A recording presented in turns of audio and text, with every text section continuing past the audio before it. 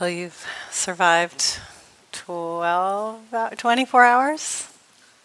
Sort of. You've survived. Here we are. You made it. How are you doing? Thumbs up for good, thumbs down for bad, thumbs sideways for so-so. Okay. Well, a lot of thumbs up. Great. All right.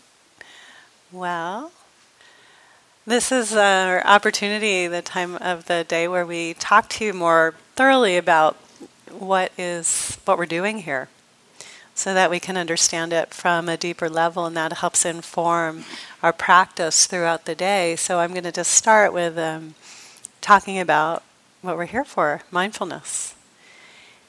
There's this beautiful quote from Diane Ackerman, the naturalist and writer, the poet, who says, "On the periodic table of the heart, somewhere between wonderon and unattainium, lies presence, or mindfulness, which one doesn't so much take as engage in, like a romance, and without which one can live just fine, but not thrive."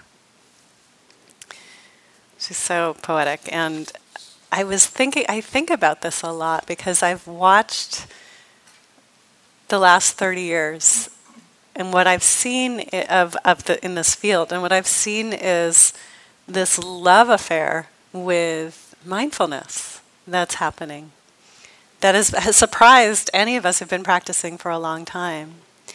And that is just you see it on a cultural level, and you're seeing all these institutions going, "Oh, let's try mindfulness. Mindfulness, it's great. It does this. It's good for that."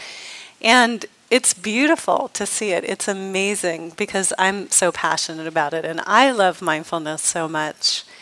And I also kind of worry, is it the flavor of the year? And in another couple of years, we'll be on to something else, which is possible. Mindfulness already peaked. I saw it on one of those lists that said the 5 words I never want to hear again in 2018. Mindfulness was on the list. And as you know, it's being incorporated in so many different facets of society and institutions, and there's all this scientific research on it, and the scientists are excited about it. And really, it's the scientists, the medical profession. Of course, it's probably East Coast, West Coast, and maybe not less in the middle of the country. It has international scope. And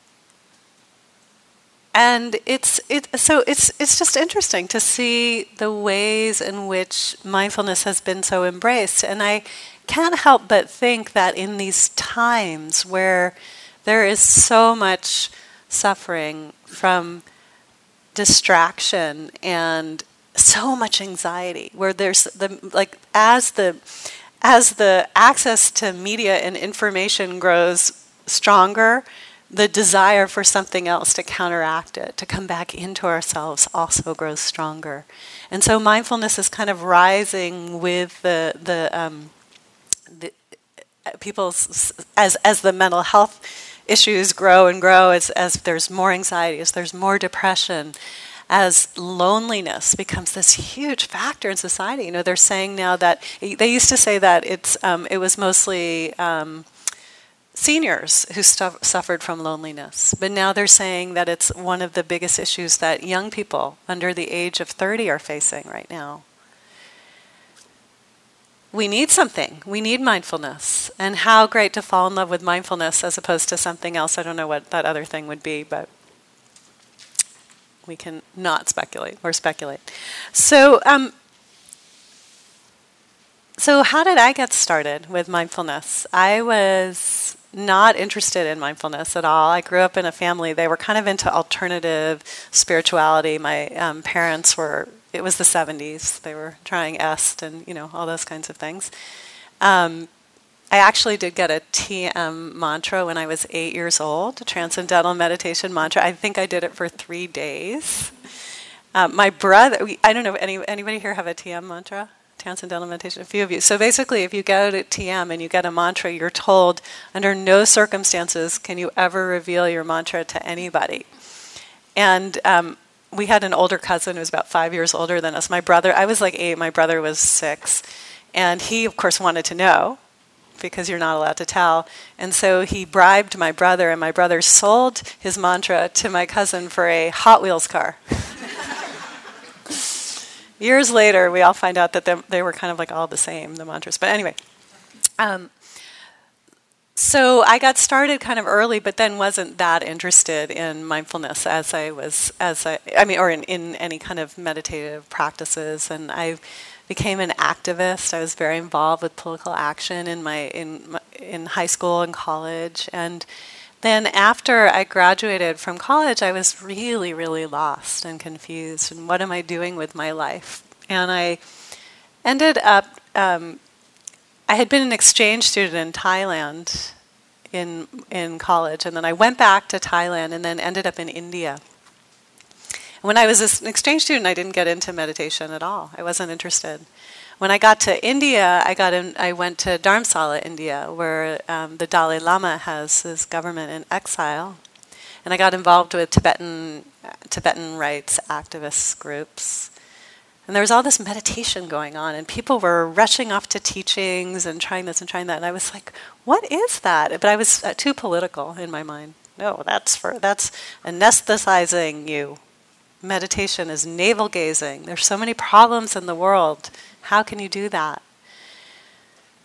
But ultimately, I got really curious, and I ended up going to some teachings on meditation. And I heard, I remember I would sit in the back of the room with these big bars of chocolate and unwrap them really loudly, like.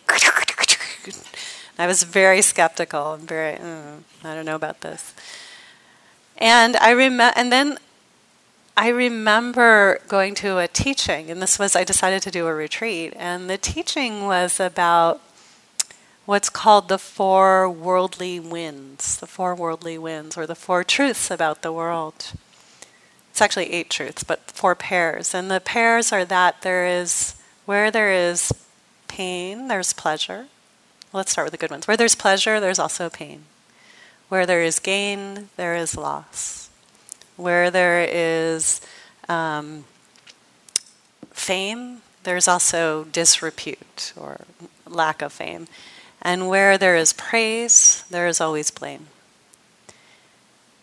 And so the idea is that our world is this incredible jumbo, like a roller coaster. Our world is this roller coaster. We're going up and down, and sometimes we're going after the wonderful stuff, but oftentimes we're ending up with the difficult stuff. And there's pain, and there's gain, and then there's loss. And this is what our lives are like. And what happens is we're kind of tossed about, right? We're tossed about by all the challenges of life. And we think everything's going great, and then, wait a minute, what happened?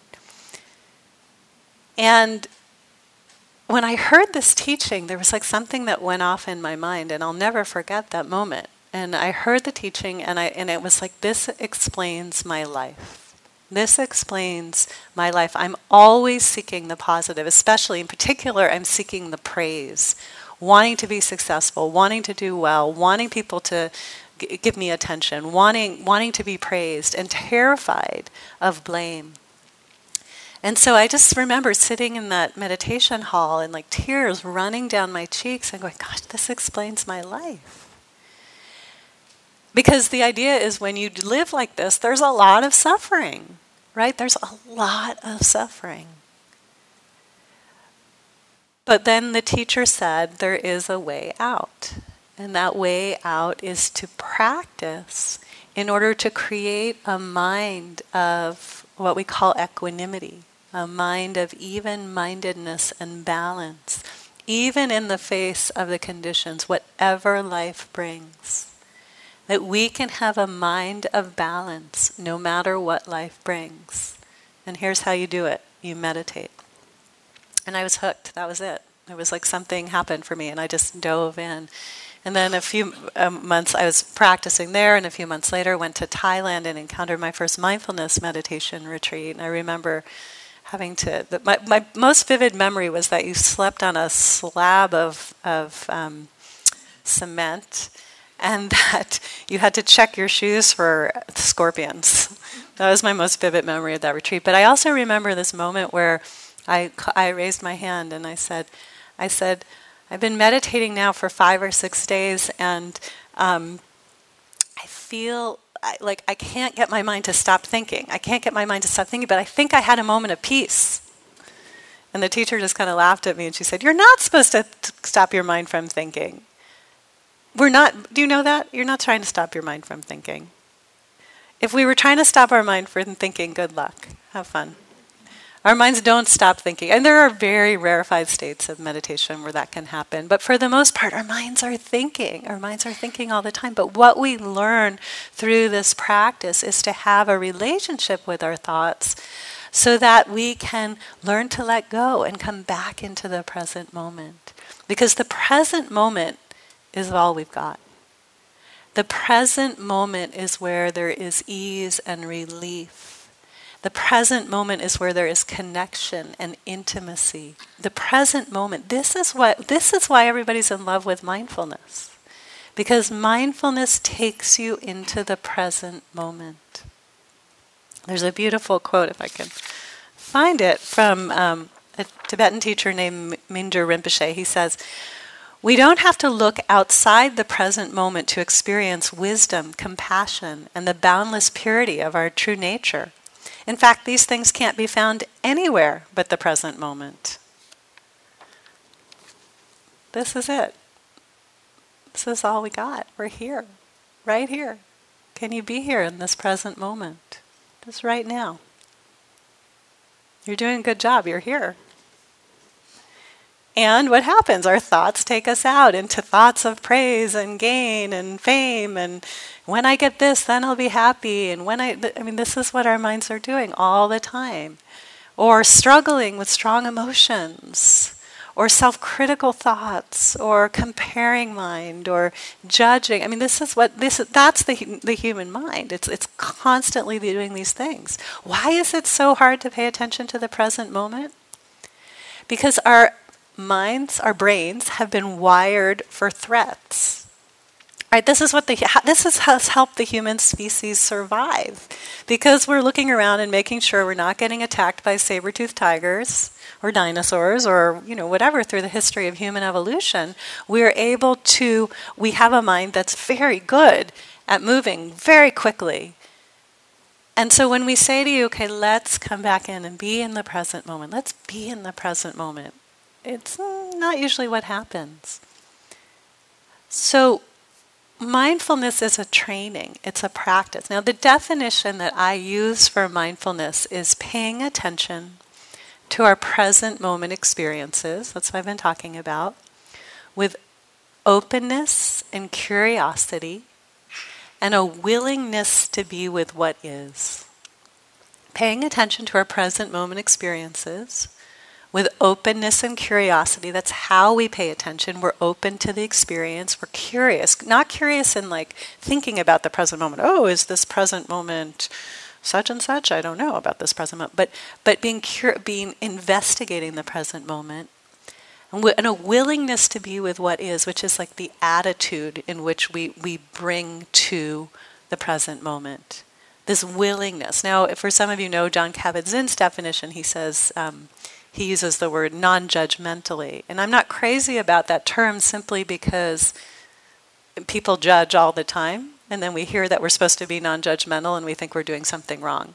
Your minds will judge. I bet you anything your mind has judged since you've been here. Have you raise your hand if you have not judged something or someone since you've been here. Okay, there you go. Proof. 0. The answer is 0. Nobody. Of course, our mind is judging, comparing. It's what the human mind does. And so can we bring an attitude, I'll talk more about this, but an attitude of this willingness to be with what is. This is a beautiful quality of mind when we can have it, when we can show up for life with, okay, I can be with what is. I may not like what is. I may work really hard to make sure what is doesn't happen again. But at this moment, this quality of being with what is an important piece of mindfulness. So let me just say a little bit more about thoughts. I started to talk about. So thoughts are what appears to take us out of the present moment. But actually thoughts are happening in the present moment, in case you haven't noticed that. Where else would the thoughts be happening? They take us into the past. They take us into the future. If you were to check into your mind at any point in the day, you would probably, not on retreat because you're working hard not to do this, but you'll find it here too. Your mind is in the past, replaying things, going over it. Why did I do this? I should have said this. Why did this happen? Our mind is in the past, or it's in the future, planning, obsessing, catastrophizing, going into the worst case scenario. Anxiety is living in the future of the what ifs. What if this happens? We're rarely in the present moment. Sometimes we're in the present moment kind of wishing it were a different present moment. Like, oh, this is not good enough. I want to be somewhere else. And so mindfulness is this invitation to the present moment here and now. And as we do this, as we start to be more and more in the present moment, as you're probably seeing, the thoughts will take us out, but we can notice those thoughts. And we can, I'm still, Alex gave that incredible analogy about our mind is when it's having thoughts, it's like it's sweating. And Alex, to be honest, I can't decide if I absolutely love it or think it's disgusting, right? It's like we're sweating thoughts, ew.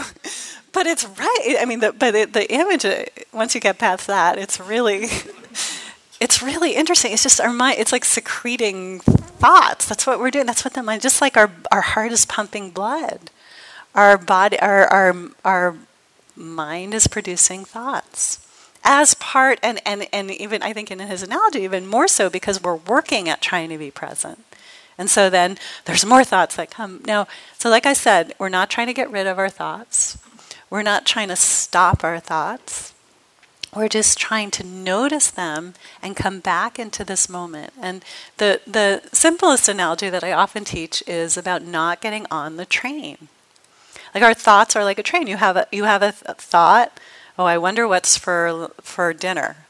Is it going to be as good as that pesto or whatever that? Yeah, it was pesto, right? Pesto noodles that we had. Oh, but that was really good. Oh, and I loved that salad that Caesar is vegan, and maybe I should become a vegan. Blah blah. Right? And your mind is just, and it's like you've gotten on this train and you're now 20 miles down the track.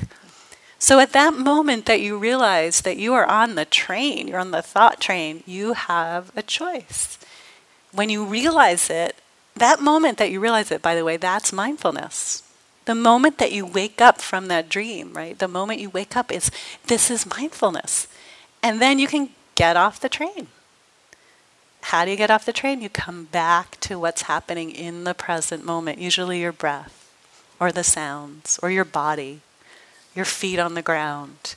You get off the train. Another option is to never get on the train in the first place. And what's that mean? When the thought arises, oh, I wonder what's for dinner, we can note it as thinking and just come right back to our breath. And therefore we're staying at the platform. We're not getting on the train of thoughts. And this can be really interesting. Have you had that experience today when you suddenly, you kind of caught a thought at the beginning and it didn't go down the tracks? Yeah. Sometimes another analogy I use is like a balloon. I did use a balloon analogy today, but it's a different balloon. A thought bubble or thought balloon coming out of a cartoon character's head, right? A little thought bubble in the comics. And the thought is there, and we take the pin of mindfulness and we just go pop, and then the thought disappears. Did you have that experience where the thought just kind of disappeared?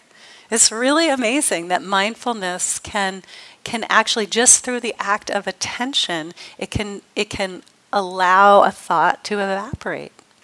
Now, sometimes that doesn't happen. Sometimes you sit there and you're trying to be mindful of something, and you're thinking. It's not going to work, right?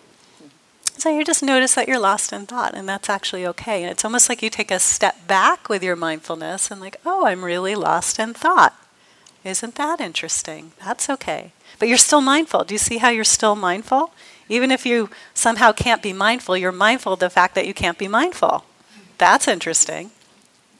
one more analogy with thoughts is like is a snowball. When you think of a snowball and it picks up a little bit of snow and then it starts to pick up steam and it gets bigger. Well, it starts to pick up snow, not steam. Anyway, and it gets bigger and bigger and bigger until you have this giant snowball and you're just lost in your thought and emotion and it's so overwhelming. But if you had caught it when it was just a little snowflake, it would, you would be a lot happier, right? Not lost in thoughts of praise and blame and gain and loss and pain and pleasure. Because I'm talking about snowflakes, I immediately, my mind associates to Calvin and Hobbes. Does anyone like Calvin and Hobbes, right? He's great. So there's a wonderful Calvin and Hobbes where he's sitting up in the tree with Hobbes, and I'm paraphrasing here because I don't have the comic in front of me, but he's saying, Calvin. So there's Calvin. If you don't know Calvin, Calvin's like a 6-year-old boy, and his tiger, who to him is not imaginary, but is a stuffed animal to everybody else. But he says, Calvin says to Hobbes, I don't understand grown-ups. They're never in the present moment. I am so in the present moment. I love being in the present moment. The present moment is the best place to be. And Hobbes, the tiger, looks at him and says, yeah, but you're supposed to be in school right now. And then Calvin says, well, I didn't want to be in that present moment. Right? It's like, what does our mind do to take us out of the present moment? So thoughts, working with thoughts. That's what I was talking about, working with thoughts, not letting them snowball, not letting them train. And all of this goes back to how do we work, how does attention work? And that's really where I want to kind of focus for a little while is what are the mechanisms of this practice that we're doing and how does it work so that we can understand the nature of how awareness operates and how being mindful can affect our experience. So what I mean by that is there's something that I call, there's different ways of being mindful. There's a lot of different ways. Awareness works in different ways. So awareness can be very focused or awareness can be very broad. Awareness can be focusing on one particular thing, or we can be focusing on many different things. With our awareness, we can be working really hard, or we can be really relaxed. So there's different ways of being aware. And as I'm talking about this, I'm now going to give you an experiential... before I say that, I want to say this. I see this as a spectrum. There's something I call the spectrum of awareness. And it's really the spectrum of ways to be mindful. So there's one way to be mindful, which is really narrow, paying really close attention. That's what we've been working on today. We've been really trying to just stay with our breathing. When our attention wanders, we bring it back.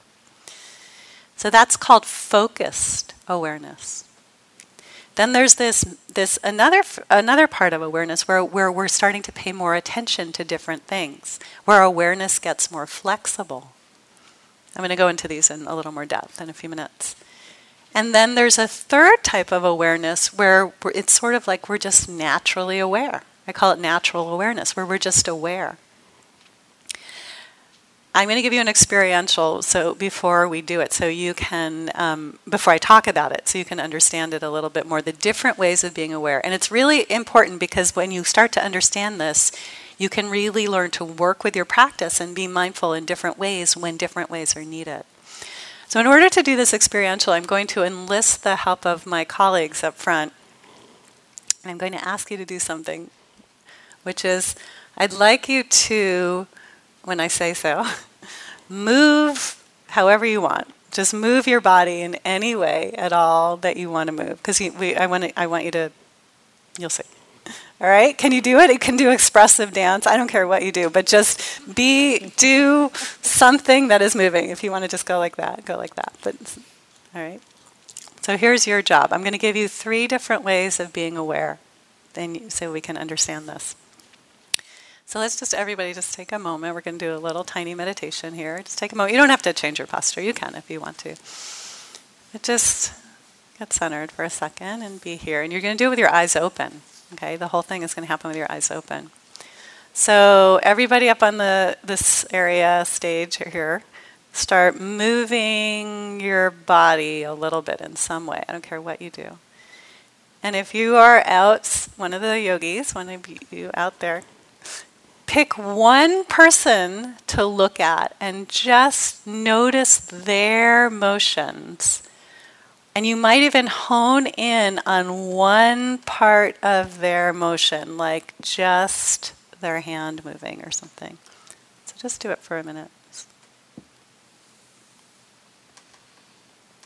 There's other things happening, but we're basically ignoring those other things. So you've just found one person to notice.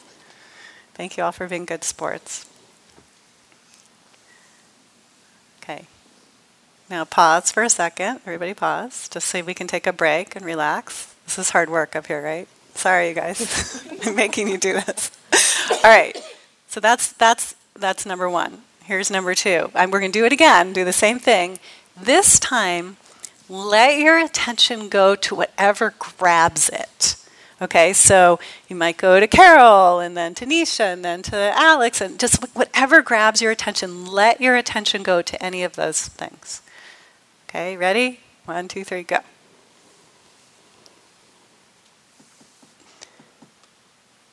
And notice that your attention may jump from one thing to the next.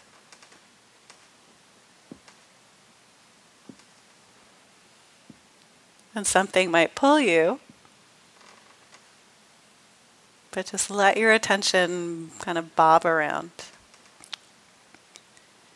And we can stop. We can rest. We need to rest. You don't need to rest.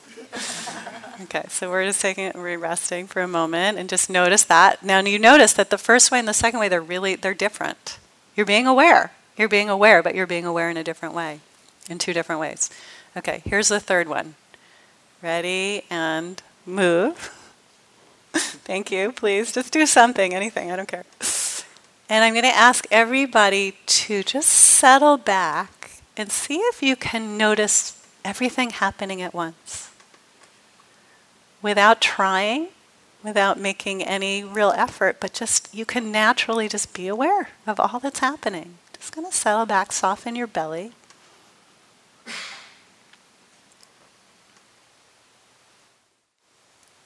Can it all be happening at once? And you're just there present with it. Okay, stop.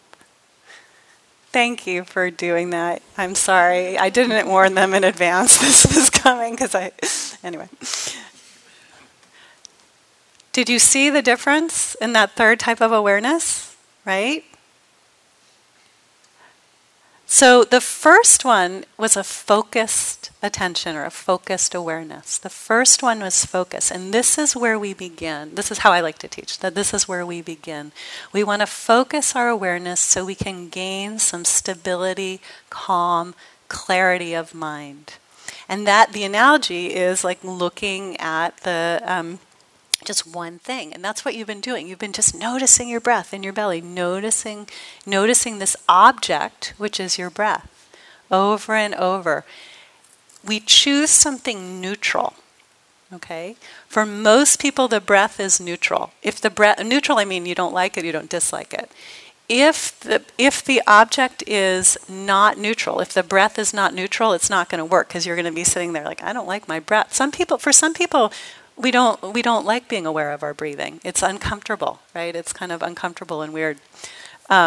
So that's why we give you other options, like the hearing. So it can be either a single object or a group of objects, like sounds, to be aware of. When you focus on a neutral object, over time your mind begins to get clarity. It begins to settle. It begins to calm down. So if anyone's ever seen, this is an activity that's done with little kids a lot. One of those jars or snow globes with sparkles in it. You get a snow globe and you shake it up, and then you put it in front of the kids, and you tell the kids to just take some breaths. And as they take the breaths, the sparkles start to calm down until finally they're settled at the bottom of the globe. And this is what happens to our mind. We focus our attention and it gathers, it calms and settles. And that's why I think it's a great place to start, because for most of us, our minds are so scattered, right? We live with scattered minds most of the time. So a focused attention is really, really helpful. Another analogy is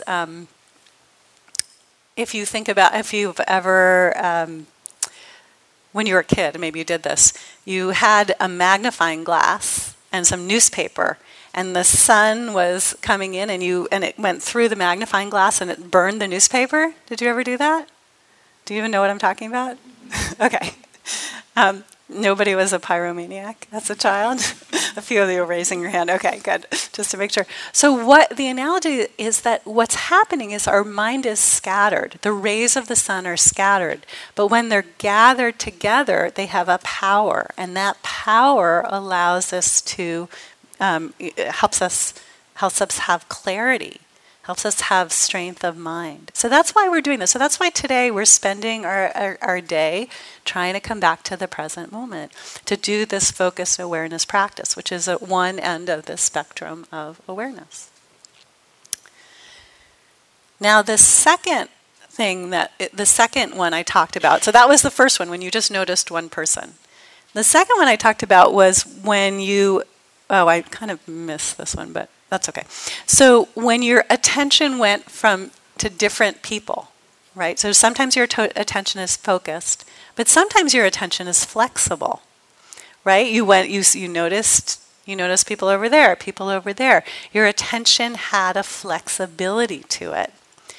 Why is this helpful? Once you've developed a little focused attention, then you can start to investigate experience. You can start to, when you're with your breathing,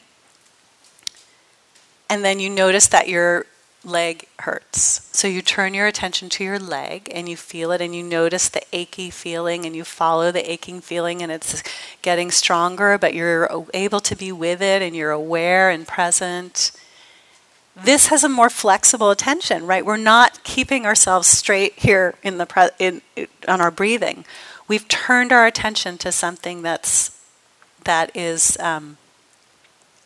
something else other than just our main focus. And sometimes we'll notice the achy leg, and then we'll come right back. Or we'll notice a sound and we'll come right back.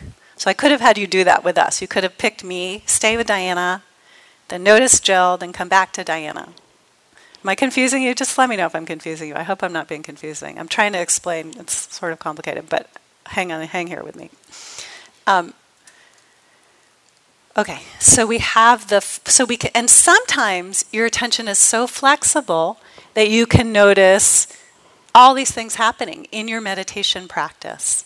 And you begin to investigate things. So we could be calling it an investigative awareness. We could be noticing it as very investigative, like, oh, I'm noticing that I have a thought and it's coming and going. Or I have an emotion and I can be present with it in my body. Or that there's a burning feeling in my arm and now it's moving up my arm. We're investigating the nature of our experience. Our awareness is more fluid, right? More fluid, more flexible. The third type of awareness is when you just settled back and you just were able to know and be. And this awareness is what we can call natural awareness. And this awareness is the invitation into the awareness that is already present inside you, that's already here, that's here all the time. That all you have to do is kind of acknowledge it. Our minds are naturally aware. Here, I'm going to give you another exercise. Right now, for the next 30 seconds, don't be aware. Ready? Go. 1, 2, 3, go. Don't be aware. Seriously. I mean it.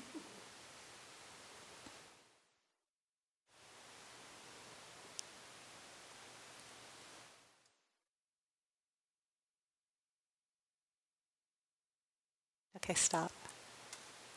Now be aware. Were you able to do it? Were you able to not be aware? Of course not. Anybody? Come on, there's somebody who could do it. No, you can't do it because our minds are always, there's always awareness happening. Whether we know we're aware is another story. We don't always know that we're aware, but we can tap in to this awareness that you experienced when I said, just notice everything. You didn't even have to try. Because focused awareness often takes a lot of trying, and natural awareness takes a lot of untrying, of not doing. So sometimes an analogy is like you pedal your bicycle and you work really hard. You're biking up the hill and you're biking and pedaling, and then you get to the top and you just coast down the hill. Focused awareness coming back to the present moment. Flexible awareness coming back, a little bit more ease to it. Natural awareness, you're just there. So I'm going to just I just want to kind of lay out this landscape for you because you'll be seeing all of these happening in your practice. And it's not like one is better than the other. It's not like, oh, focused is better than natural or flexible is the best. Absolutely not. There's no hierarchy. They all are important. And you'll go through different things at different times. So if you're feeling a little spaced out, focus your awareness. If you're feeling really present and you just want to kind of settle and be, do it. We're going to talk you through over these 5 days, we're going to talk you through the different types of awareness. So we're starting today with the focused awareness. And then we're going to start to get more investigative and more flexible. Okay, if I've thoroughly confused you, just ignore the last 10 minutes of what I said. If it made sense and you're kind of interested and you're seeing in your practice, then see how it's useful to you. I want to go back to a few of the things just to hit on a few more important pieces about mindfulness and what we're doing here. So I mentioned this attitude of sometimes called non-judgment, but what I like to call willingness to be with what is. We can be so critical of ourselves, and it shows up in meditation practice all the time. It shows up in, oh, I'm a bad meditator, that person's doing better than me, I shouldn't have taken so much food. I mean, it can show up all day long. So I just want to encourage you to be really kind. Alex talked to you about, treating it like you're a loving puppy, where our minds are pretty shameless. Have you noticed? Our minds can say anything. And if we get mad at ourselves, sometimes there's a voice, get back to the breath. It's not helpful. It's like you're like a traffic cop. That way, get back to the breath. It's not a loving and kind approach. So I just want to encourage that. And because what happens as we cultivate these different types of awareness, as we start with the focused awareness and begin to get more flexible and move towards more natural awareness, we start to have a capacity to be with all of life. And so this is where I want to kind of go back to what I was talking about in the beginning, about these qualities of what we call equanimity or even-mindedness or balance that happen through this ongoing determination to be with things as they are. Again and again, coming back again and again to this present moment. When we're sitting here and our body is aching and we don't run away, we investigate it. Or we mindfully move our posture when we have to. Or we are, we're meditating and suddenly we have this memory of something we feel ashamed about. Or we feel loss. And we can just pile on the judgments on ourselves. Or we can remember that mindfulness has this quality of compassion and kindness connected to it. And we can hold ourselves in a loving embrace. And just like if your best friend were to do something stupid, you're not going to say, hey, that was so stupid. You're going to say, oh, you made a mistake. I'm so sorry. Here's what you can do to work with that. You want to have that same attitude with yourself. How can we be kind to ourselves in every moment? It's not easy to do. I just want to encourage that. So we're practicing the mindfulness. We're practicing cultivating this awareness, and we're going to be mindful not just in here, but when we're outside of here. We're cultivating walking down to the dining hall with awareness, eating with awareness, brushing your teeth with awareness. Just come back to whatever is the most obvious in the present moment. When you're brushing the teeth, maybe it's the movement of your arms, or maybe it's the sound. Or if you're putting on your clothes, it's the feel of the shirt as it comes on your arms, on your skin. Go to what is most obvious. Bring your attention right there and see what happens when you meet life with this intimacy, with this connection. We repeat this over and over. It's a little bit like mindfulness boot camp here, right? You're working at being attentive in the present moment, in the present moment. And as we do this over time, our minds settle and calm. We begin to see reality differently. We begin to come into ourselves and our bodies and hearts and mind and know ourselves in different ways. I think when I go back, I was telling you my own story. When I started meditation, the thing that impressed me so much was how much I learned about myself. I'm hoping that you'll have insight. So sometimes this meditation practice is called insight meditation. And insight is not the same as knowledge, as book learning, right? Insight is the insight that arises through investigating our experience. It's kind of like instead of a head knowing, it's more like a body knowing. It's a body knowing. And people will have all sorts of insights as they practice. Insights into how the practice works. Insights into your childhood. Don't sit there and dwell on the insights into your childhood. Just notice them, right? Just notice, oh, that's interesting. We might have insights into reality. People talk about feeling connected, and being out in nature and suddenly feeling like there's no separation between themselves and the trees or the earth, the ground. Allow these insights to come because they're a fruit of this practice. They're a fruit of this practice. And this quality that I talked about, this quality of equanimity, it comes as you practice. Moment after moment, meeting your experience, being intimate with your experience. It's incredible when you suddenly realize that I just sat through pain. And I didn't run away. And I didn't try to numb myself.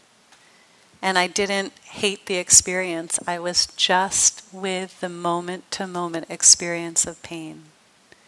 And suddenly there's this quality of well-being that happens inside you. This is how mindfulness works and develops over time. We see insights, we have equanimity. I would say, for myself, over the years of practicing, more and more sense of ease and well-being and willingness to be with what is. There's a story I often tell, but it was so important to me when my daughter was little. She was... we had taken her she wanted to go see this play. We had taken her to this, it was like a play, she was about 4. And she didn't love crowds. She was very phobic of crowds and noises. And I said, and it was Halloween, and I said, okay, well, I'll take you there, but it may be kind of noisy, it may be hard, but I think you can handle it. And we got there, and it was totally noisy and crazy, and I just started to feel horrible. I was like, oh my God, I just took her to this awful place. What am I going to do? And I started faking it and pretending that everything was fine. Oh, sweetheart, it's not so bad. It's fine. Look at it. Everything is great. And she looked at me and said, Mommy, no, it is noisy. And I went, oops. And she said, but I can handle it.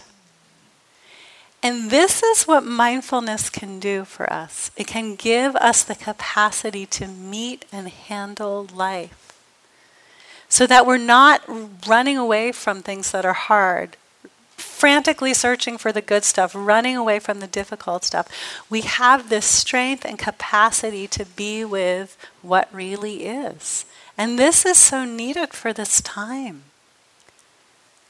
This is so needed for this challenging time in which we live. People who have a strength of mind and a strength of heart.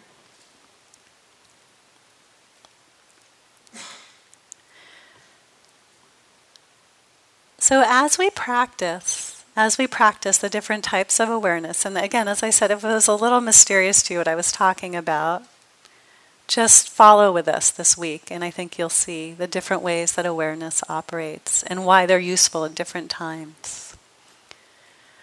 But as we practice, we'll find ourselves resting more and more in a quality of being, that is, this quality of being that's inherent to us, that's our natural birthright. That everyone inside all of us has this capacity to be aware, to be connected, to be compassionate. This quality of awareness, this luminous quality is inside all of us. It's not separate from who we are. And there'll be moments today, maybe, or maybe tomorrow, or the next day, where you'll kind of get that. Where you'll be meditating and you'll be aching, oh, this is hard, and suddenly there'll be a moment where you go, oh, wait a minute, was that peace? I think I just experienced peace. Wow, that was pretty cool. Allow those moments to be there. Allow the moments of compassion and connection to be there. Oftentimes we're so used to depression and anxiety and grief and sorrow and hatred and all these states of mind that we forget. We think those are real. We think those are real, right? So I'm just going to encourage you to look for the beautiful moments. I didn't mean we think those are real. What I mean is we think those are home. We think those are home. Like we live on Anxiety Street or Depression Boulevard or Anger Avenue. But with practice, we can start moving to Equanimity Street and Kindness Road and Compassion. What's left? I don't know. Lane, thank you. Right? We really can. And this is the promise of the practice, that we can transform our hearts and minds so that there's more and more love and more connection, more and more intimacy and depth and beauty of our lives. This is what mindfulness is about. I think this is why everybody's falling in love with mindfulness, because they experience it and they see for themselves that all of the things they associate with me, don't have to be kind of clung to, held on to tightly, and that we can come into these places of peace and goodness inside ourselves. And how do we do it? We just start practicing, really. This is what we're doing. We're practicing, coming back to this moment again and again, creating a calm, stable mind so that we can investigate ourselves and reality and recognize the awareness that is inherent in ourselves in every moment. This is our work here. And there will be ups and downs, and there will be strong emotions. And guess what? Mindfulness is great with strong emotions, and we're going to teach you how to work with that. And we're going to teach you how to be mindful in the midst of difficult thoughts, in the midst of judgment, in the midst of our bodies aching and crabby, in the midst of noise. We can be mindful in the midst of anything. We can handle it. We can handle it.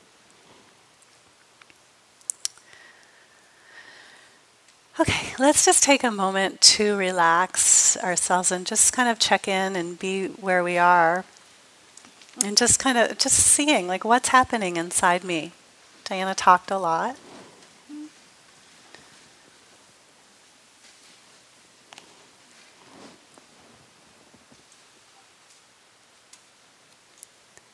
Just notice what's here. Notice what's here.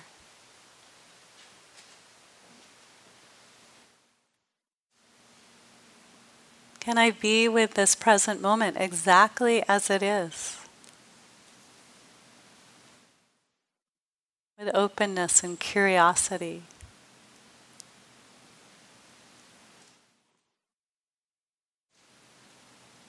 Let whatever is here be here.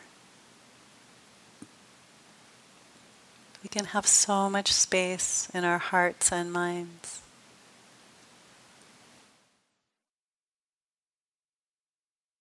While we're sitting here, I'm going to leave you with one last analogy for those different types of awareness. Focused awareness is like a sailor on a ship, guiding the rudder, moving to the left, to the right, trying to get to a destination. Flexible awareness is like a scuba diver, underwater, noticing all the fish and the coral and the seaweed and the flow of what's happening underwater. Natural awareness, it's like the water itself.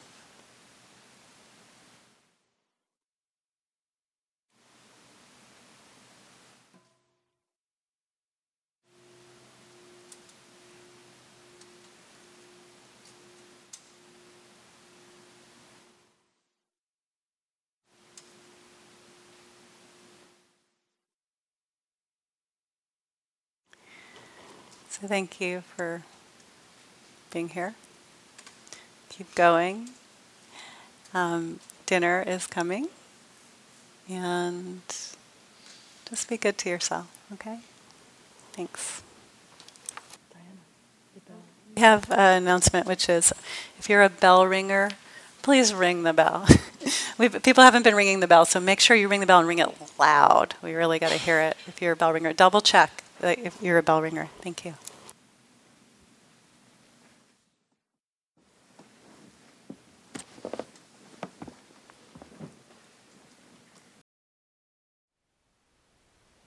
Thank you for listening. To learn how you can support the teachers and Dharma Seed, please visit dharmaseed.org/donate.